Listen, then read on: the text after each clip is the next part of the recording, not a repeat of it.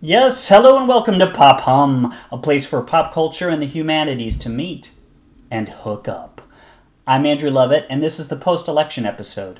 Today's topic: whom does President-elect Donald Trump resemble more closely, Andrew Jackson or Ramsay Bolton?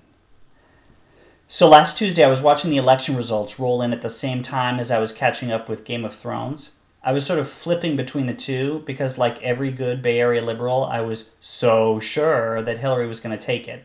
I actually didn't pause Game of Thrones until the moment where Lord Ramsay is knocking his third arrow and aiming at Rickon, who is madly running across the heath towards Jon Snow.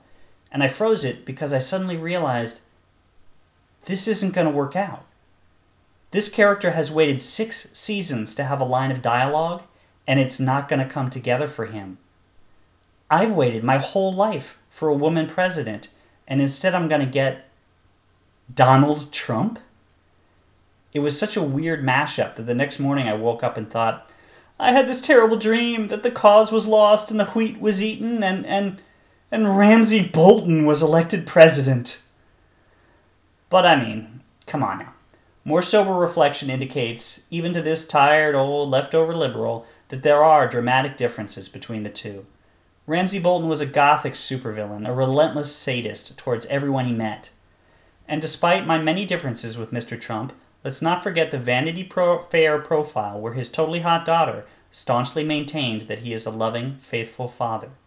Besides, Donald Trump doesn't have the attention span to be a Lord Bolton. Can you imagine how much planning it took to do all those mean things to Theon Greyjoy? I'm amazed the guy could check his email, let alone run a great house, given all the meetings he would have had to have been having with his torturers to be all like, so should we flay him today some more or geld him? Now, Trump, Bolton, it's like apples and oranges. So instead, let me approach this as a history instructor, which I am. Let's put this in the context of the long tradition of populist American leaders, from Sam Adams to Huey Long. With that perspective, maybe Lord Trump fits into the democratic logic of somebody like seminal President Andrew Jackson. Think of it. Jackson invited backwoods farmers to the inaugural ball to break furniture and swing from the chandeliers. Trump could invite his sons. Jackson was the darling of poor white Americans who wanted to practice ethnic cleansing on the Cherokee to get their land.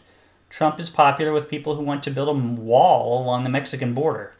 And while I am not at all a fan of Old Hickory, lots of people are. They see his presidency as a golden age of popular democracy, the age of Jackson. They even put him on the 20. Who knows? Maybe one day historians will look back on Donald fondly as old Trumpery. But ultimately, I doubt it. Jackson was fiercely, mercilessly loyal to his ideas, his decisions, and his supporters. I don't think Trump is going to be that way. And that's when Lord Ramsay starts to slither back into my consciousness. Like, remember how when he first met his stepmother Walda, he was so nice? Even though he was totally evil, it was like, oh, but he's acting so polite and affable.